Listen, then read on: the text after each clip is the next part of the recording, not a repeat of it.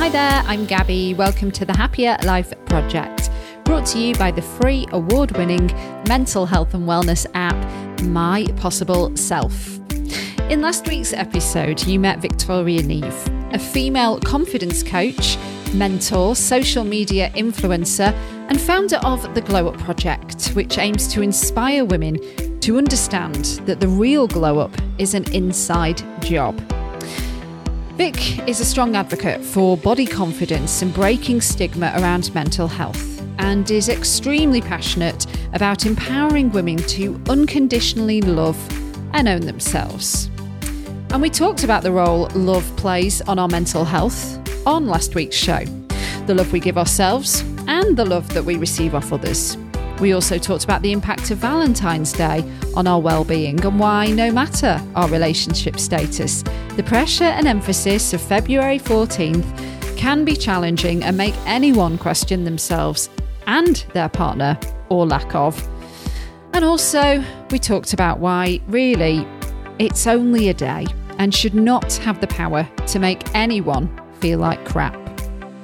If you haven't listened to the episode, it's called Love, Mental Health and the Glow Up Project with Victoria Niamh. So, of course, we learn all about the Glow Up Project too, and heard the beautiful story about how Vic and her partner Mike got together and how he has been her biggest champion on her own self-love journey. And so today, as promised, you're going to hear Victoria Niamh's own personal and complicated story with her body, her confidence, or lack of at the time, and how that led her on the path of self-development and then going on to help so many others. You will hear how Vic managed to overcome the clutches of a very serious eating disorder, and then once physically recovered, what it was like to be thrust into the world of bikini modelling and what that did to both her physical and mental health. Now, at this point, I will pause with a trigger warning. We do talk in this episode about anorexia, orthorexia, and body dysmorphia. If this makes you feel uncomfortable or nervous about listening to in any way, please skip this one or come back to it a different day when you're feeling more comfortable listening. Luckily, Vic's story ends on a positive. Not all are so lucky, and I have so much admiration for Vic's grit and determination to get better. And it's really interesting to get a glimpse into the world and mindset of these bikini and bodybuilding models, and quite frankly, the torture they put on themselves to look, quote unquote, the picture of health. So, ready to hear Vic's story and find a healthier, happier you? Let's get started. So if we could go back to this very complex relationship you've had with your body for quite a while, which I believe started in the dancing years. Mm-hmm. Yeah, so I always had a really good relationship with my body. Well, I just didn't really have a relationship with my body. My body was my body. It helped me dance, and that was what I wanted to do. I was dancing since I was 3 years old, and when I was 13, I decided that's what I wanted to go into full time. So when I left school at 16, I went straight to dance college. And I was fine for the first couple of years of dance college. There wasn't, you are surrounded by people talking about body image quite a lot, and you're surrounded by mirrors on the daily, wearing next to nothing. So there is that level of comparison did start to show up for me, but nothing that I thought would ever trigger me to develop an eating disorder. It was in my second year going into third year of dance college that I started to develop anorexia nervosa, and it just started out with me wanting to have a better body, like a more perfect body, to go into third year, because third year is when you're doing your dance auditions and you're trying to get a job in third year. So I thought, right, I've perfected my skills as a dancer. The only thing I could work on now is like maybe getting a more toned stomach and leaner legs. And the pursuit for that very quickly turned into an obsession and completely took over all, I guess, like rationale towards what a healthy body was. Mm. And yeah, I guess an eating disorder completely takes over your mind. Like it takes over you as a person. And before I knew it, like it was within 6 months, I'd gone from, I guess, like looking healthy and feeling healthy to being in a position where my health team were telling me if I'm not to recover, then there's a chance I'll lose my life. Mm. And yeah, that's how I developed the eating disorder. Did it start with, or was this when you started to sort of train in a different way? You had orthorexia as well, because I heard you talking about that on a podcast, and we've recently covered orthorexia. It took 2 episodes actually to really get kind of into the obsession with healthy eating and not kind of wanting to pollute your body, if you will, with anything that's like, sugar or dairy, or it's all about restricting from certain food groups, right? And also it can be an obsession with exercise too. So did the orthorexia come later, or did it start with orthorexia and then sort of grow into anorexia? Oh, do you know it all happened so fast that I don't fully remember, but what I do remember was obviously I was dancing all day every day anyway. And then for me to perfect my body, I started to go to the gym after dancing. Right. And I would like run on the treadmill and do tons of sit-ups. And it was in that time when I started to weigh myself. And before then, I had no concept of what weight was, like what was a good weight, what was a Yeah. bad weight. Like I'd never weighed myself before. I didn't know what to compare it to. So I Mm. only knew where my starting point was. And I think because of the way that we're conditioned to grow up, like when we're growing up, is if you lose weight, if that scale weight is going down, then that's positive. That's a good thing. So I started to weigh myself when I started to do this extra exercise. And I wouldn't say it was an addiction at this time. It was just like an extra bit of something to do to try and get a bit of a better body. Mm. And then I remember when that scale weight stopped going down. And at this time, I was like, right, okay, well, I need to start looking at what I'm eating because I also had no idea what healthy eating was. Like to me, healthy eating was just eating like some meat and salad. Had no idea of like I wouldn't even be able to tell you what a protein, a fat, and a carbohydrate was. And that was when I started to follow people on social media who were, I didn't realize it at the time, but they were doing bodybuilding, bodybuilding competitions like bikini competing and Yeah. stuff. Yeah. And I think when like I used to look at those people doing those competitions, the way they would train, the way they would eat, and I thought they were just health, like the picture of health. And so when they would be quite like obsessive about their food, I just started to try and take the tips from them because I had no idea. Wow. So that was when the orthorexia started to develop because I think a lot of these people were from America as well, and I think their mindset they were further on than us when it came to the Yeah. clean eating thing. Yeah, yeah, I And remember. I totally yeah, remember that time, and it definitely came from the States. Yeah, and it was yeah. it was a huge kind. And a lot of these, interestingly, a lot of these people have since come forward and said, actually, this wasn't as healthy as I was proclaiming it to be.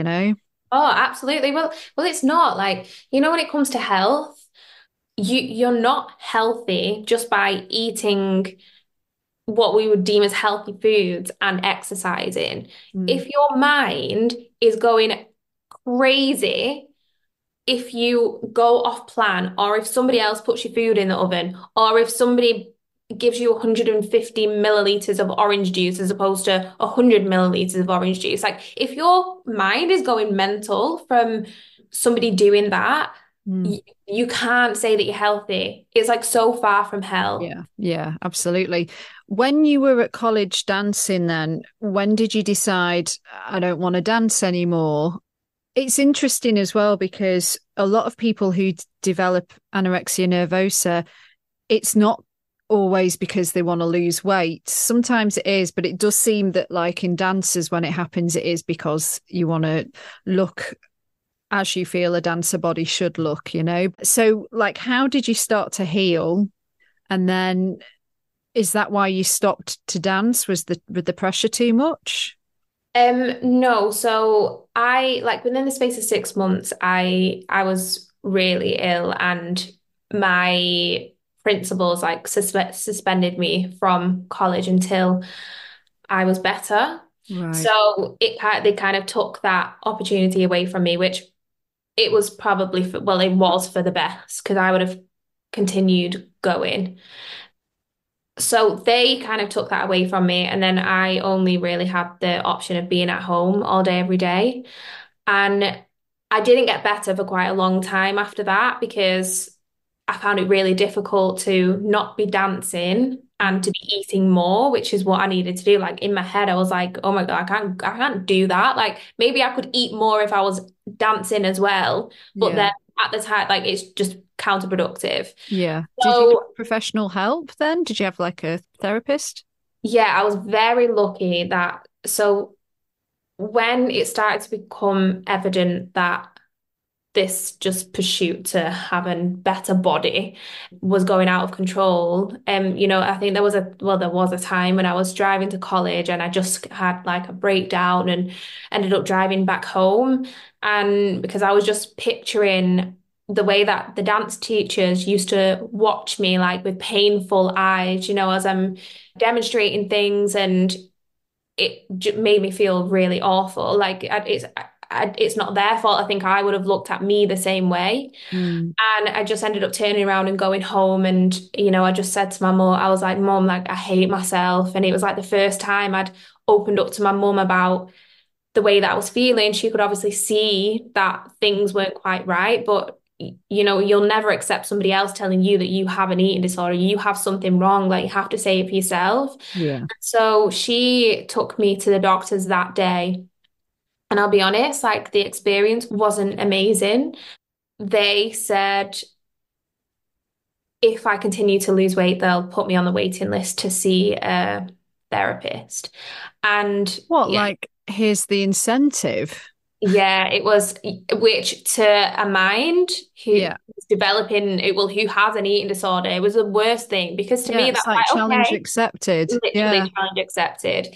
They were just willing to kind of send me off with some antidepressants. And luckily, through my dad's work, we have private healthcare, and my mum, like on the spot, she said, "We're not waiting. Like we need to do something about this now." And this was like 4 months into me kind of losing weight. And so they referred me to a private therapist. So I was seeing a private therapist from quite early on.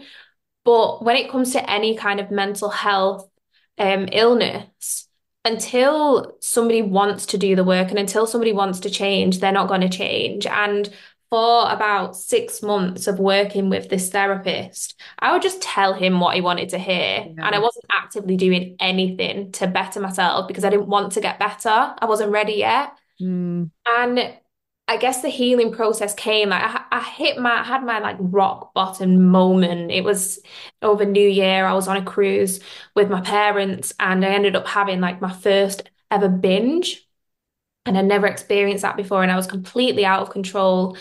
And I had like a kind of bad time after it, and my dad came in and found me, and my dad like really broke down to me. And until that point, my dad had always been quite strong, and my dad's quite like a okay, I'll take you to therapy, and then we'll bring you home, and we don't need to discuss anything that's Yeah. going Yeah. on, which I appreciated at the time. And it was the first time he broke down to me and like really let me know how he was feeling about it all, and he was just like, why are you doing this to yourself?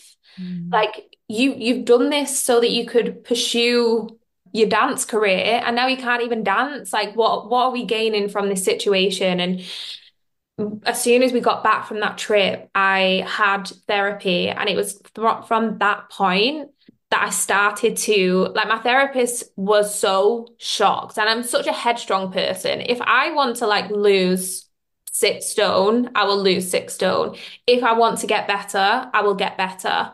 And it was almost like a mindset switch. And that's not to say that my recovery was like I decided one day and then it was just like all uphill and everything was fine and it wasn't difficult at all. Mm. But there was something that changed within me where I just knew like I need to get my life back. Something that like need to add in here because this is something that I guess I only realized quite late on with my therapist and as I'm in my recovery. I was always somebody who, like, growing up, whatever would happen to me in my life, like I never went through anything so traumatic, but anything happened around me, I would just kind of smile it off. And I was always that person who everybody else came to with their problems, and I would always help them out. And I still am that person. Like, I love helping people through what they're going through mentally. And when I was 18, like there was stuff happened at home and it was really quite traumatizing for me. But again, as I always did, I brushed it over. And it was after that that I started to develop the eating disorder. Mm. And what I didn't, because I was so used to not speaking about what was going on for me to anyone, I didn't even think to discuss that situation with my therapist. Like, to me, I just thought this is all about my body. This is all about me just wanting to be thinner, and now I've got to gain weight again. And I remember the day I mentioned it to my therapist. I think it was like right at the end of the session. And I just like mentioned it, and it was really like harrowing for me to kind of relay the experience. Back there, yeah. Yeah. And it was like one of those moments he like pulls his glasses off and he's just like, why are we only talking about this now? Like, but I Wow. genuinely just I didn't think to put the two and two together. And he was just like, this makes sense. Like, this has happened when you're 18. You start to develop the eating disorder when you're late 18, turning 19. You're going through it through being 19. And it was like, the way I can describe it is it's like a pressure cooker, and you've just like built up and built up and built up, and you feel so out of control of what's going on at home that you're putting this control into yourself, because that's the one thing you can control. Mm. And yeah, so I think having that realization and that understanding as to why I developed the eating disorder really helped me in that recovery process, and has been the a huge thing in helping me, never relapse, and helping me want to dig further into myself and my mind, and then obviously turned into the work that I'm doing today. Yeah, wow. Thank you so much for sharing that story, because absolute credit to you. Like, overcoming an eating disorder is the hardest thing to do. And, Mm. like you said, you've got to be ready to do it as well. And I'm very much in admiration. So then you sort of on your way, you're getting better. But then I suppose you're still used to doing something with your body. So you trained to be a PT and you didn't particularly like that, did you? And this is interesting, where the whole you now being a female confidence coach, I thought, when I sort of listened to this part of your story in terms of like the lack of confidence when it came to trying to motivate people to get fit and healthy. So if you wouldn't mind sharing just a little bit about how you trained to become a PT and then you ended up in this bikini world. Mm. Yeah, so when I was in my like late teens, early 20s, I was so shy. Mm. And I guess I'd grown up learning how to express myself through my body. Put me on a stage and get me to dance, and I would do it in front of anybody. Yeah. But put me on a stage and get me to speak, like, worst possible thing you could ever ask me to do. Like, oh, just no. So I was so scared of my using my own voice. And I always just felt like people looked at me and just thought, you're just like a blonde little girl. So I don't want to take any professional advice from you. So when I started, I actually got into personal training because a personal trainer who I got, it was when I was like recovered, I guess, physically, still mentally working on the recovery. Yeah. My dad got me a personal trainer because he knew how important exercise was for me in my life, but I just obviously had no idea how to move my body in a way that was going to be healthy for me. Mm. And so he got me this personal trainer, and he was really into self-development work.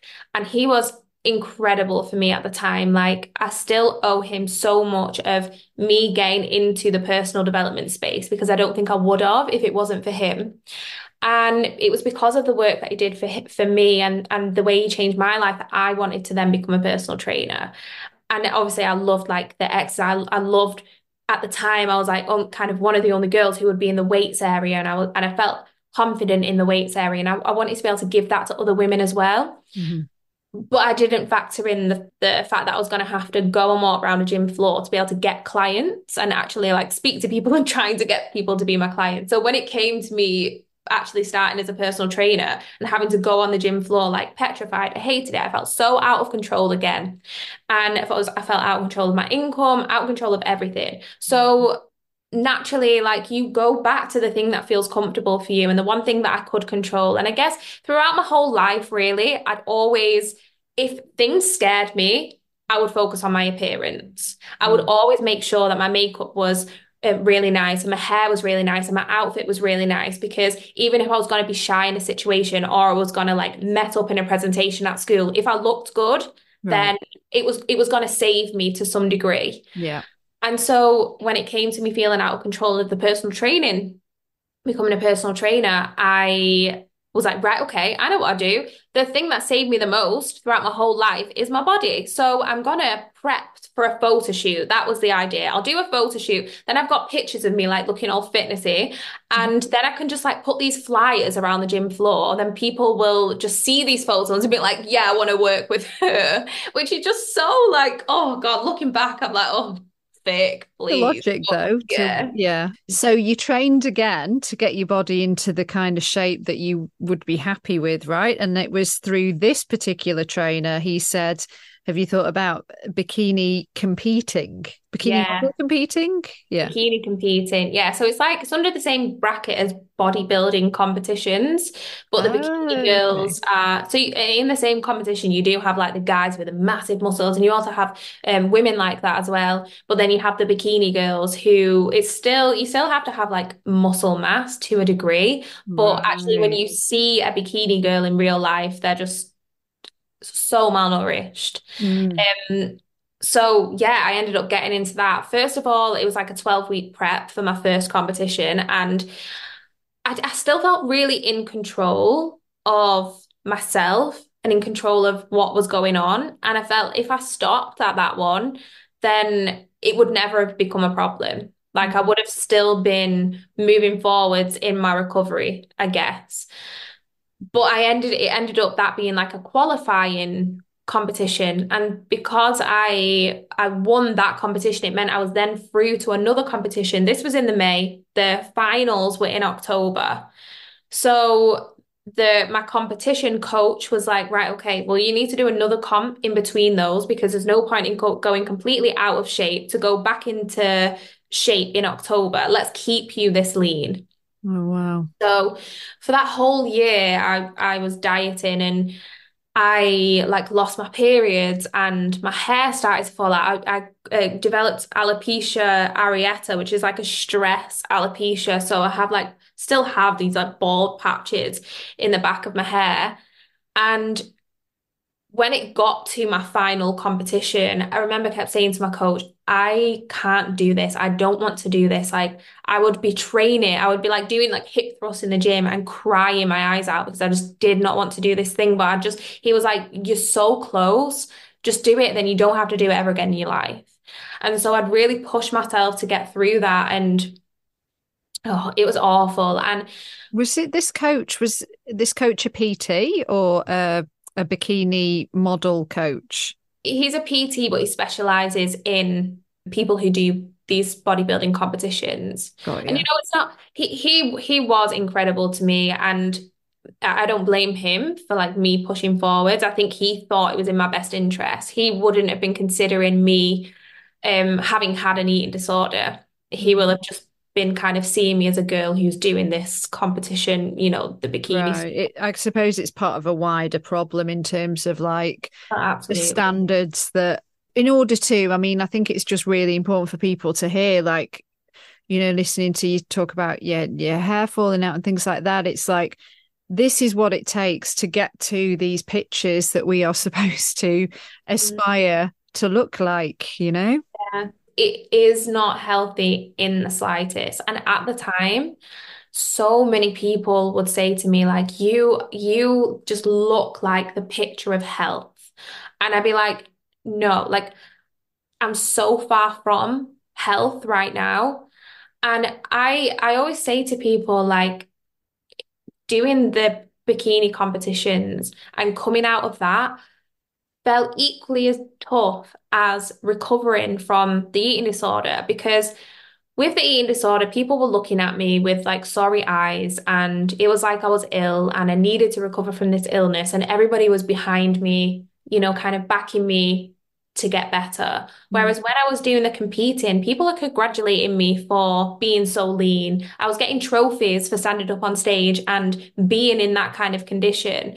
Wow. So to step away from that, like step away from a body that's receiving trophies and all of this attention Yeah. was it was like I don't know if I can swear on this podcast. Like Go for it. it was like just a mind fuck for me to Yeah. come to terms with coming Mm. away from bikini competing and needing to gain weight and return back to health. Do you think that they should completely abolish these types of contests? Because, like you said, it's a glorified eating disorder in a showcase. Oh, absolutely. I don't think man or woman, I don't think a single person who does those competitions has a healthy relationship with their body, like with themselves as a whole or with food.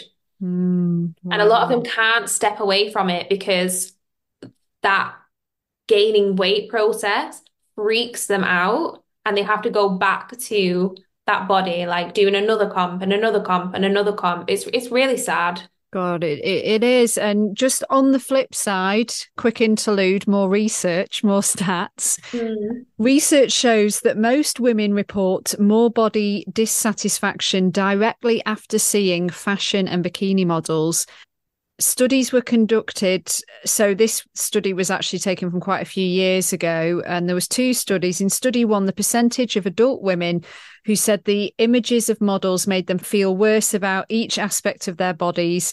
57% it was the stomach, 50% weight, 50% waist, overall appearance 50%, muscle tone 46%, legs 45, thighs 40, buttocks 40, hips 40, arms 39, breasts 34. And then in the second study, the results were very similar. Our results show that seeing slender and bikini clad models had an immediate and direct impact on how women feel about their own bodies. And that impact was mostly negative, said David A. Frederick. So he's an assistant professor of health psychology at Chapman University, and he was the lead author on this study. Our findings highlight the important role of media in shaping women's feelings about their bodies. No surprise there. And then there was another study in 2021, which I got from sciencedirect.com, that said young women's body image following upwards comparison to Instagram models, the role of physical appearance, perfectionism, and cognitive emotion regulation highlights comparison to idealized bodies on Instagram resulted in lowered confidence. Comparison to idealized bodies on Instagram resulted in increased body dissatisfaction. Physical appearance perfectionism predicted negative body image after body comparison. Rumination mediated the relationship between appearance perfectionism and body image. And catastrophizing mediated the relationship between appearance perfectionism and body image. And these were stats from 2021. So, it sounds like the women competing are miserable, and then the women looking at the women competing are miserable as well. So it's like, what's the point? I know. Like what is the point? I think these days with like bikini competitors, so like the bodybuilder type, I think more people are aware of that situation now and how that's not a healthy body to have. But I think maybe a lot of the comparison, that they're talking about in those studies will be just pictures of girls in bikinis with that ideal body type Yeah. and how, when it just kind of looks like a natural photo, they're on a beach on holiday. And I guess the comparison then can be so, so strong. Yeah. And just kind of getting to sort of you coming out of all this and learning a lot about sort of yourself and in this world, and being an influencer online now yourself, the content that you make couldn't be more different. So I suppose your mission is to make women feel better about their bodies, not worse. Seeing ourselves beyond our body, where would be a good place to start there? It's hard to just say one thing, but the thing that changed my life was leaning into personal development work. And in terms of the things that people could look at, because my intro into personal development work was YouTube videos. There was this American life coach. There's probably better people out there now, but at the time, there wasn't that many people talking about self-help and stuff like that. There's an American life coach called Anthony Robbins, and he has loads of videos around things like your limiting beliefs and your values. And I think those two are the places where I would start, like understanding what your beliefs are about yourself, about the world around you, and what do you think that other people think about you. And right there, once you've answered those questions, you've got what I would call your self-image. So you've got an understanding of your thoughts about yourself. And then you can recognize, like, which of these thoughts are empowering me? Which of these thoughts are helping me get through life and helping me achieve my goals and be the woman who I want to be? And which parts of that self-image, of those beliefs that I have about myself or that I think other people have of me, are holding me back and limiting me? And how can we start to move through some of those things? You know, you can do the work, which maybe you would do more so with a therapist, where you want to figure out where did this come where from? they come from. Yeah. And I think that's important to a degree, to have an understanding of those traumas, especially, you know, I think we're all aware of our big T traumas, but less so aware of our like small T traumas. So like the relational traumas, you know, just kind of like unmet needs. And I think the more that we can tap into some of those small T traumas, we can start to figure out actually where a lot of our self-image comes from. And I think once you've got that understanding, you can start to work towards, okay, those parts of my self-image are not working for me. And that for me might have looked like my appearance is the most important thing about me. Like my appearance is the most interesting thing about me. My body, people only like me when I've got a certain body type. Letting go of some of those and recognizing, right, okay, what are some beliefs about myself that are going to empower me and the woman who I want to become, that I am more than my body, that my body is the least interesting thing about me, that I have so much more to offer to the world. I've got so much more to bring to the table. And I think that's such a good and easy starting point. And you could literally do it via a little journaling exercise. I can tell that, like, you must be a really great coach because you've lived it yourself, haven't you? With, again, going back to your story, thank you again for sharing. Like, when women are feeling like really like the confidence has been knocked or they've not got any, and you share what you've been through, then it's like, I think it helps people to kind of connect with you. I would imagine anyway. So much amazing stuff, Vic. Thank you so much. Thank you for having me. Thank you again to Victoria Niamh for last week and this week's conversation. And thank you to you for listening to this episode of the Happier Life Project with me, Gabby Sanderson. Now for the important housekeeping before we sign off. If you are suffering with your mental health, there is a crisis button on the My Possible Self app, which will signpost you to the correct information for immediate expert advice. Those of you who are listening right now on one of the podcast platforms, the My Possible Self app is completely free to download and access all of the content, so you don't need to worry about it costing you anything. If you are in crisis or you think you may have an emergency, please do call your doctor or the emergency services immediately. The views expressed in this podcast are solely those of the interviewer, which is me, and the interviewees. The content of this podcast is for informational and educational purposes only and should not be considered as a substitute for professional or medical advice. The Priory Healthcare are not involved in the production or content of this podcast. Make sure you subscribe and leave a review if you found this episode helpful, and to find and follow us on social media if you're not already there. We are at My Possible Self, and I've been at Radio Gabby. Do take care, and I'll see you on the next one. Bye for now.